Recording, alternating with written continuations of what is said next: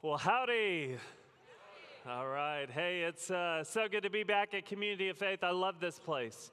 And it has been a while, but I'm glad that we get to reconnect today. I want to start by telling you this.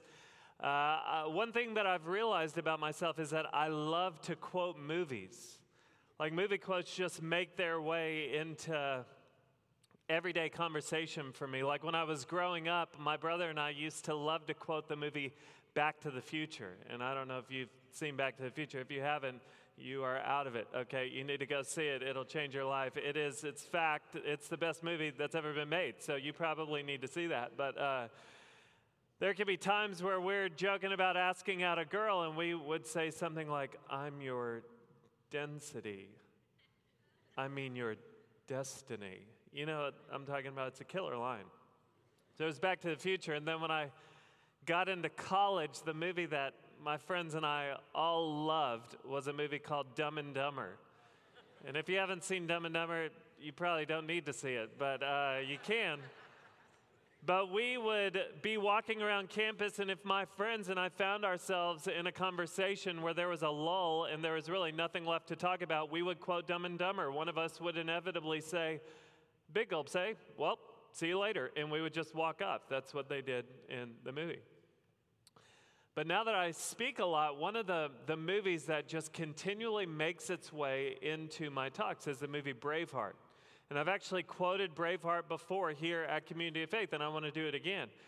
Because there's this line in the movie Braveheart that has everything to do with what we were talking about this morning. There's this very serious moment in Braveheart where William Wallace declares this. He says, every man dies, not every man really lives. I'll say it one more time. He says, every man dies, not every man really lives. And I love that quote because of what he is suggesting. He is suggesting that dying is inevitable, but living is not. Dying is inevitable, but living is not. And if there's one thing that I know about every single person in this room, no matter who you are or where you stand spiritually, whether you're spiritually growing or spiritually skeptical, whether you're religious or irreligious, every single one of us in here is after the same thing. Every single one of us longs for a life that is truly satisfying and full. That's what we all want. Nobody here aims for mediocrity. Nobody goes to college and says, you know what, I want to have a mediocre experience and make a mediocre GPA so I can graduate with a mediocre degree, and I want to get a mediocre job, and then I want to find a mediocre spouse, and let's buy a mediocre home and raise mediocre kids. Nobody here aims for mediocrity. But if William Wallace is correct, then the reality is that many of us in this room will go through life and die, but never truly live. And what I want to do is I want to tell you this morning what I believe is one of the main reasons why many of us will go through life and die and never truly live. And that reason is that there will be something broken in our lives, and we will never allow Jesus Christ to step in and heal it. Here's what you need to know. If you were to take this book and you were to read especially Matthew, Mark, Luke, and John, one of the Gospels, what you would see over and over and over is that Jesus Christ, the Lord of Lords and King of Kings, is in the business of healing that which is broken. So, if you want to be one of those people who goes through life and not just dies but truly lives, then I promise you, you will have to become acquainted with Jesus Christ as healer. And it all begins with you answering the question that Jesus asks in John chapter 5. So if you have a Bible, join me this morning in John chapter 5. That's where we'll be.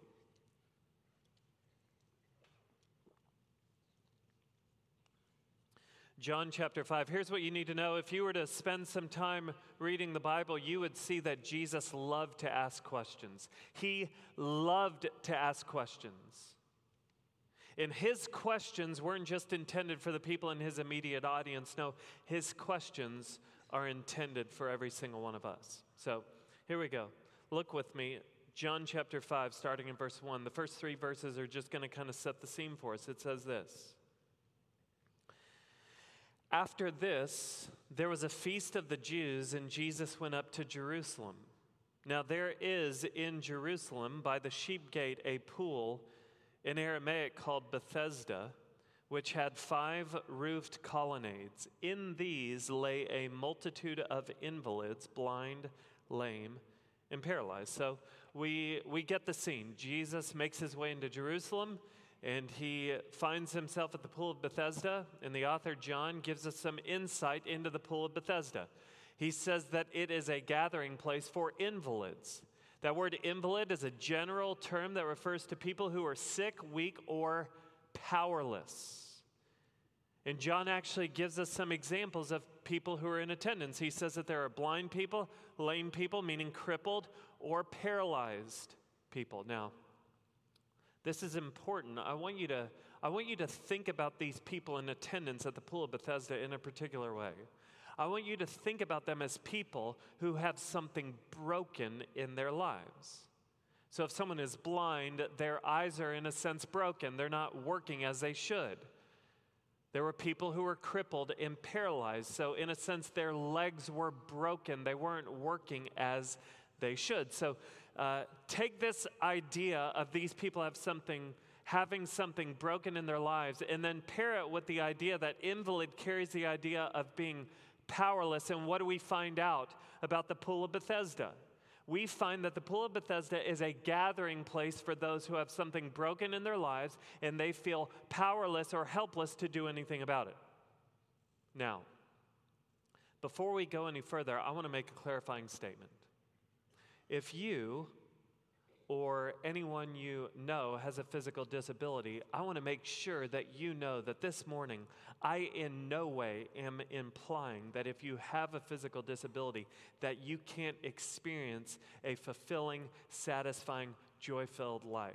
In actuality, a lot of times, at least what I've witnessed is people with physical disabilities tend to experience more joy, more satisfaction, and more peace than people who have no physical disability. So I am in no way trying to imply that, but what I want you to see is that John right here is trying to paint a picture of a group of people who are missing out on life. Why? Because something is broken in their lives and they feel powerless or helpless to do anything about it.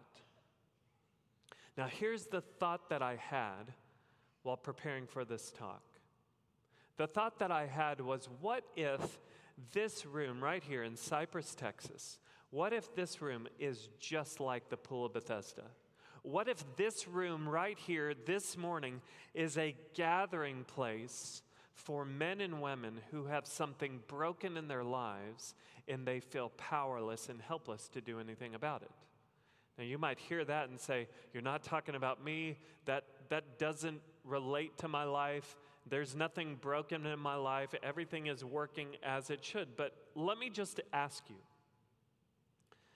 if the majority of the decisions that you make are made with the hopes of getting someone else's acceptance or approval. So, for example, if the majority of decisions that you make, whether it's what you wear or what you eat or what exactly you do at work, if you make those decisions to earn someone's acceptance or approval, can't we agree that there's something broken about that?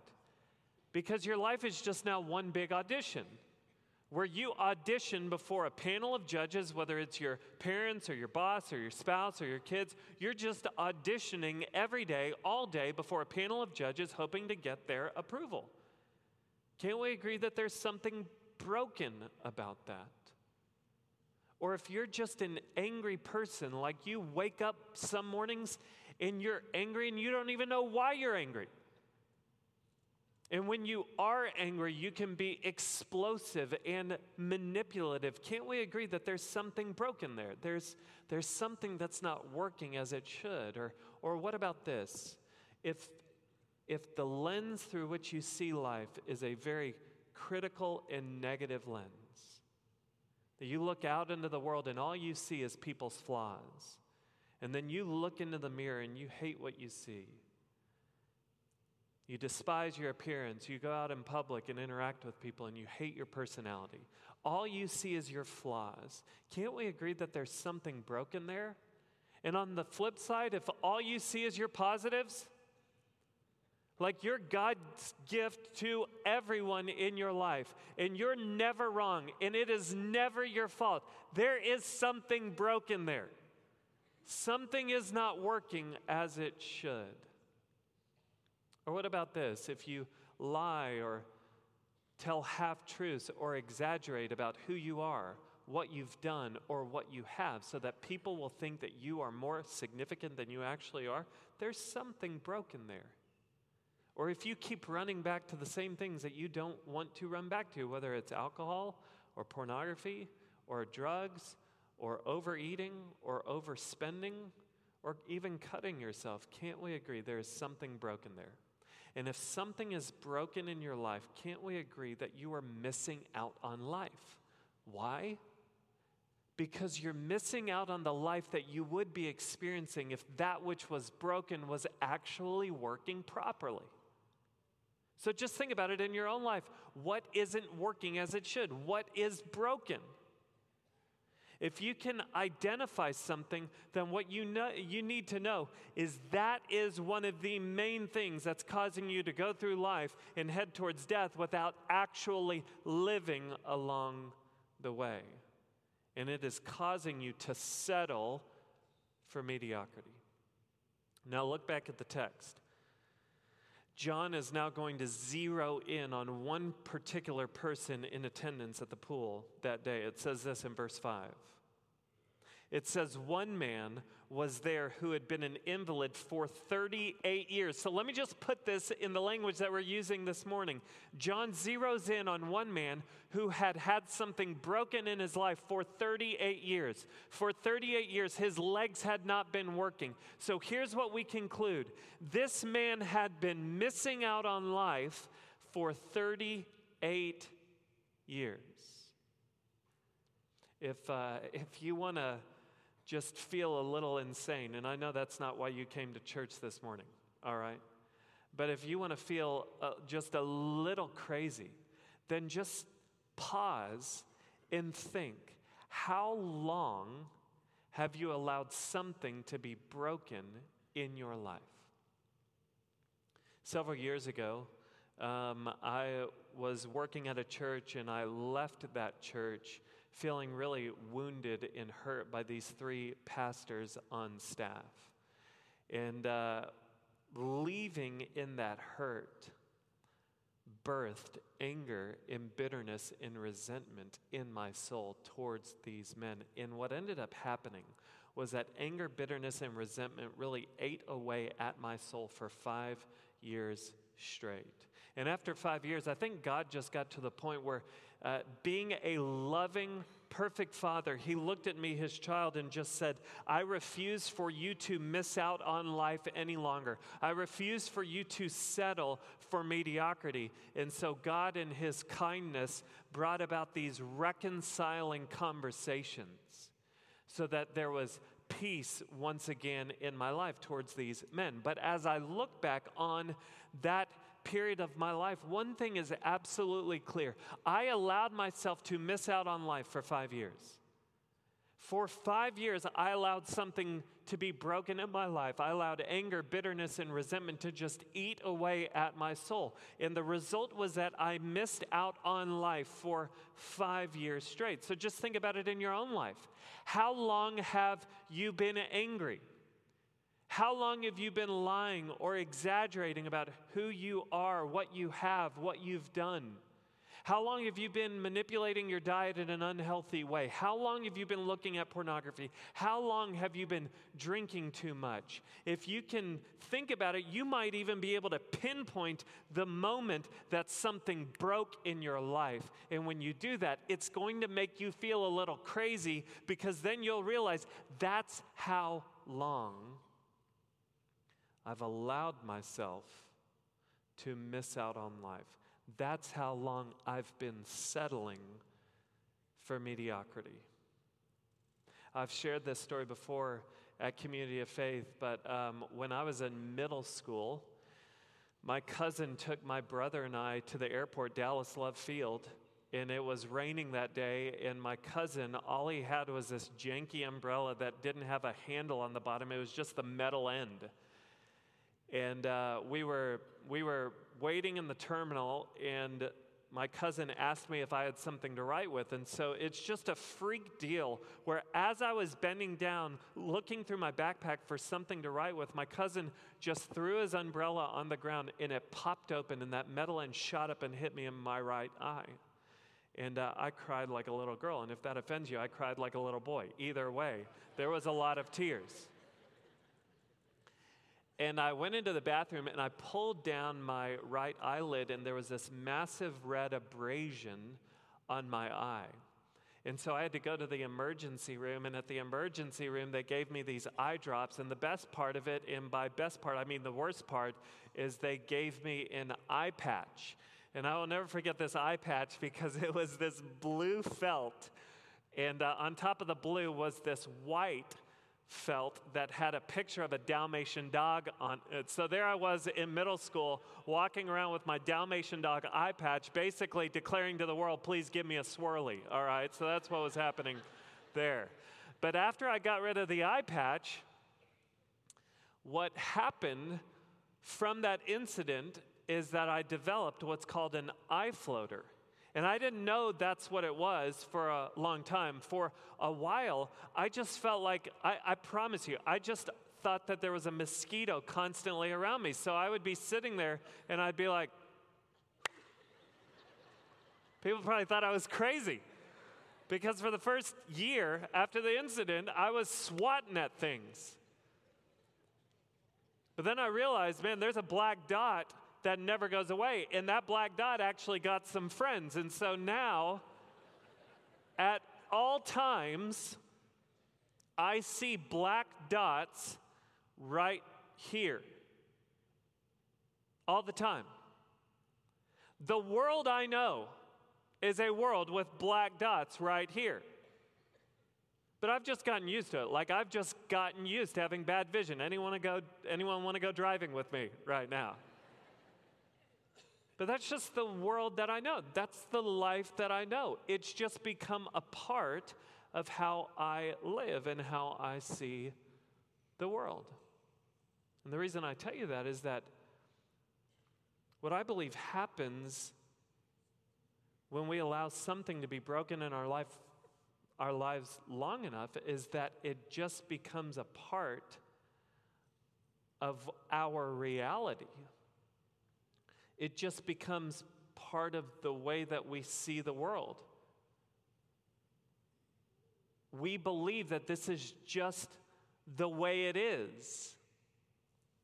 And so we end up settling for mediocrity, and we even tell ourselves that a mediocre life is actually a life where we are experiencing fullness of life. And so we'll say things like, you know what, I'm just an angry person. I'm just an insecure person. You know what, it's better if I'm able to be in control, have control. This is just the way I am. And that's a lie. You've bought into the lie that your brokenness has to be your permanent reality. Jesus steps into this man's life in John chapter 5, and he interrupts his reality with a question. Listen to what he says in verse 6. When Jesus saw him lying there and knew that he had already been there a long time, he said to him, here it is, here's the question that's not just for this man, but for every single person here in this room. Do you want to be healed? I love this. Just imagine, here's a guy who's been paralyzed for 38 years. Like, this is his reality. This is the lens through which he sees life. He knows the world through the lens of his paralysis. And that's how people know him. The his society saw him through the lens of his paralysis. That's what he knew. That's what he believed was his permanent reality. And then in a moment in time, Jesus steps into his scene and asks a question that assumes that the impossible is possible. Can you imagine? Jesus just shows up and says, hey man, do you want to be healed? I wonder if the guy was like, I'm sorry, you're going to need to repeat your question because I could have sworn you asked me if I wanted to be healed. But do you believe that the impossible is possible in your life no matter how long something's been broken, no matter how many times you've tried to fix what's broken in your life? Do you believe that the impossible could be possible in your life? Here's what I love. What I love is that Jesus asked him if he wanted to be healed. Jesus doesn't always ask. Like there's times where Jesus just walks up to someone, touches them, and they're healed. There's times where he just walks up and commands a demon to come out, and it comes out. There's times where he spit into his hand, made mud, and rubbed it in someone's eyes. But this time, he asks the man if he wants to be healed. What's the guy going to say? No? Thanks for asking, Jesus. I'm good, but I bet that blind guy would love to talk to you. Is he really going to say no? But I think Jesus' question is a really good question. I think it's a question for everyone in this room. Do you really want to be healed? Because here's the reality. If Jesus steps into your life and begins healing that which is broken, things are going to change. Things are going to change. Sin is going to be uprooted from your life, and there's a reason that you've continually run back to the same sin, because sin is enticing, and sin can satisfy at least temporarily. So if Jesus steps in and begins healing, things will change, and it can be uncomfortable, and it can require something of you. There might be sacrifice involved. So yeah, this is a pretty appropriate question. Do you even want to be healed? Over the years, I've worked with a lot of students, whether it's high school students or college students, and so I've found myself in these counseling settings where I'm talking to a guy or a girl about a dating relationship that they're in. And it becomes very clear early on that he or she is in an unhealthy dating relationship, and the best thing for them to do is to get out of the dating relationship. And so my counsel to them is to get out. You want to know why they don't end up taking my advice? Here's what they tell me. And I wonder if anyone in here has ever said this before. I have said this before, but here's what they tell me. I just can't imagine my life without him in it. Do you know what they're saying? They're saying, you know what? I understand that this might be an unhealthy relationship. I understand that this relationship might be stealing some life from me. At the same time, here's why I'm scared of getting out of it, because this relationship is giving me some life. At the same time, it's stealing life from me. Now, this relationship might be stealing more life than it's giving, but I fear giving up the relationship because I don't want to give up the small amount of life that it does give me. And I wonder if some of us were brutally honest with ourselves this morning in response to Jesus' question, do you want to be healed? Our answer, in all honesty, is no. No. Because Jesus, I just don't know that I can imagine my life without alcohol in it. What would my life even be like if I didn't have alcohol to distract me from my problems? I don't know if I can imagine my life without the outlet of pornography. What would it even be like? I don't know that I can imagine my life without this anger, bitterness, and resentment towards that person, because if I let go of my anger, bitterness, and resentment, what I'm saying is that he won, she won. I don't know that I can imagine my life without this control. So if we were honest with ourselves in response to Jesus' question, do you want to be healed? Some of us need to just call it what it is. The answer this morning at least would be no. Do you even want to be healed? Look at how this guy responds to Jesus' question. He says this. It says, the sick man answered him, Sir, I have no one to put me into the pool when the water is stirred up, and while I'm going, another steps down before me. Now, what I want you to see is that this man's response is correct and incorrect at the same exact time. Let me show you why it's an accurate response. It's an accurate response because this man believes that he's going to need the help of other people if he's going to experience healing. Did you see what he said? He said, when the waters are stirred, I have no one to help me get in. So what he's saying is, I realize that it's going to take the help of other people to experience healing. And that is true. I want you to know that God rarely heals people in isolation. God uses his people to bring about healing in the lives of his people. So let me just ask you, with whom in this world are you fully known and fully loved? Do you have a couple of men or a couple of women in your life who know you inside and out, like they are very familiar with your strengths and they can celebrate your strengths, yet at the same time they've seen behind the curtain of your life and they're well acquainted with your sinful tendencies and your insecurities and your weaknesses, and they love you enough not to tell you what you want to hear, but they love you enough to tell you what you need to hear. James 5:16 says this, therefore confess your sins one to another and pray for one another so that you may be healed. With whom in this world can you be fully known and fully loved? Because here's what I need you to know. The Christian life must always be personal, but never private. God uses his people to heal his people. That's why this man's response to Jesus is correct, it's accurate. But let me show you why his response is incorrect or inaccurate. Did you see what he said? He said, I have no one to help me into the pools. He believed that there was another source for healing besides Jesus Christ. See, there was this superstition surrounding the pool of Bethesda. And the superstition was this. It was said that every once in a while an angel would come and stir the waters. And anytime an angel would stir the waters, the first person into the waters would be healed. See, he believed that there was another source for healing besides Jesus. What I want you to realize is that the root of any brokenness in your life is sin. Sin is at the root of any brokenness in your life. Jesus Christ is the only one who has ever dealt successfully with sin. That's what he did on the cross. This is what makes Christianity so unique.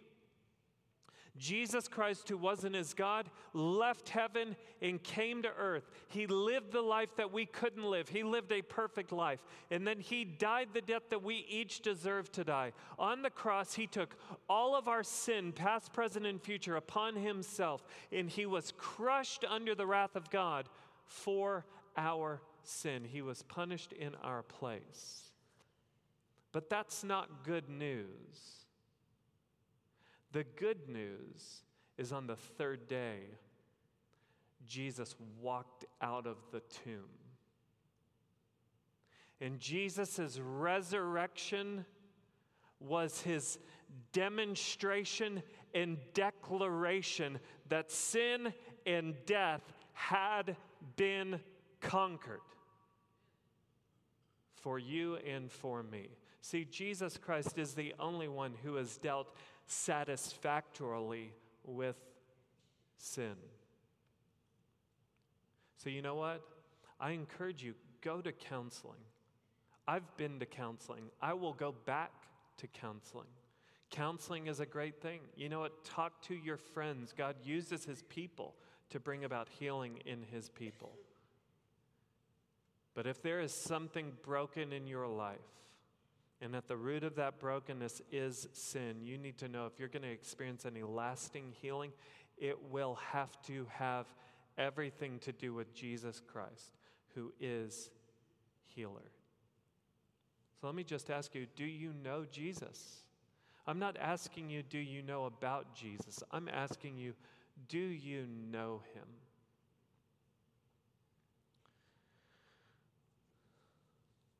Look at how things finish out in this story. Verse 8, it says this: Jesus said to him, "Get up, take up your bed and walk." And at once the man was healed, and he took up his bed and walked. This is amazing. Just put yourself in this situation. Here's a guy who's been paralyzed for 38 years. Jesus steps in, and all he has to do is say the word. Jesus doesn't have to exert any energy. He doesn't have to get down by the man and say, "Okay, man, we're going to do this on 3." And Jesus wrists a hernia trying to lift this guy up. No, there's none of that. All Jesus has to do is say the word. He just says the word, and the impossible becomes possible. That's how authoritative Jesus' word is. All he has to do in your life is just say the word. He says, "Get up." And when those words ring out from Jesus' mouth, a tingling sensation enters this man's toes, and that's new for him. And that tingling sensation spreads throughout the entirety of his foot, and then up through his calves and into his thighs. I don't know if you've ever watched an infant kind of transition from crawling to standing. It's a really shaky moment, where they kind of stand up, and then you see it in their face when they do it. It's like, this is different. Like the view up here is very different than the view down there. I don't know what it was like for this guy when Jesus said, "Get up." I don't know if he just shot up and started doing the Cupid shuffle. I don't know if it was one of those shaky moments where it's like, man, this is really different than 38 years, but this is it. And then came the first step, where this moment of courage after Jesus says, "Get up." And he takes that first step. And as he takes that first step, Jesus, with magnificent force, moves this man towards life. See, that's what Jesus is in the business of doing. He is in the business of moving us towards life. You realize Jesus never steals life from us. He only moves us towards it. And one of the main ways he does that is by stepping into our lives and healing that which is broken. I have watched Jesus move people towards life by healing them from alcoholism. I've watched Jesus move people towards life by healing them from a pornography addiction. I've watched Jesus move people towards life by healing them from an eating disorder. Jesus Christ has moved me towards life by healing me from my anger, bitterness, and resentment towards these people. What if Jesus Christ wants to move you towards life starting today? Now, I would imagine that there's people here who hear what I'm saying and you already feel defeated, because something in you thinks, man, I've wanted to be healed for years. And I've just been struggling with the same thing over and over and over. I keep doing what I don't want to do. I keep running back to the same thing. And so something in you believes that nothing will be different from this day forward. Well, let me just tell you this. You know what? Sometimes in rare moments, Jesus heals how he healed in this story. He heals in an instant. But more often than not, healing is a process. Healing can be a lifelong process. Now, don't be discouraged by what I just said. Some of you hear that it's going to be a lifelong process and you feel defeated. But let me just ask you this. Let's just put it on a scale. Scale 1 being no life at all, 10 being life to the full. If you're at a 3 right now, isn't a 4 better than a 3? Isn't a 6 better than a 5? Isn't a little bit more life today than yesterday worth it? Let Jesus step in and move you towards life. And that might require some new steps for you. It might require you to step out of isolation and into community. And this place is a community of faith. This is a great place for you to step in and be fully known and fully loved, but it's going to take you taking a step. But Jesus Christ is in the business of healing that which is broken. What if this morning he wants to move you towards life? William Wallace was right. Every man dies. Not every man really lives. You want to go through life and be someone who doesn't just die, but truly lives along the way. I promise you, it will require you to become well acquainted with Jesus Christ as healer. And it starts with you answering the question that Jesus asked in John chapter 5. Do you want to be healed? Let's pray together.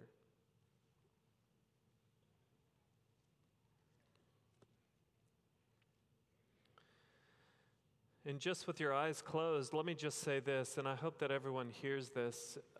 If you're here this morning and you don't have a relationship with Jesus Christ, maybe you've known about Jesus, but you want to truly know Jesus. What I want you to realize is that if things are broken in your life is broken because your relationship with God is broken. And so the response isn't to try and get your life right. No, you can't. Jesus Christ is in the business of healing that which is broken. That's why he left heaven and came to earth and died on a cross and rose from the dead, to bring you back to God. So if you don't have a relationship with Jesus Christ, that's the best decision that you could make today. And for the rest of us here this morning, let me just ask you, what's your answer to his question? Do you want to be healed? Lord Jesus, we just praise you that you are healer, that you've given us countless examples in the Bible of you healing that which is broken, Lord. I don't know what that means for everyone in this room. I pray that there would be people who have this magnificent change in their life today and you heal them in an instant. But Lord, I also pray that for many, today would just be the beginning of a process, maybe a lifelong process. But the beauty of it is that you're moving us towards life. We need you, Lord Jesus. Come and be healer in our lives. In Jesus' name, amen.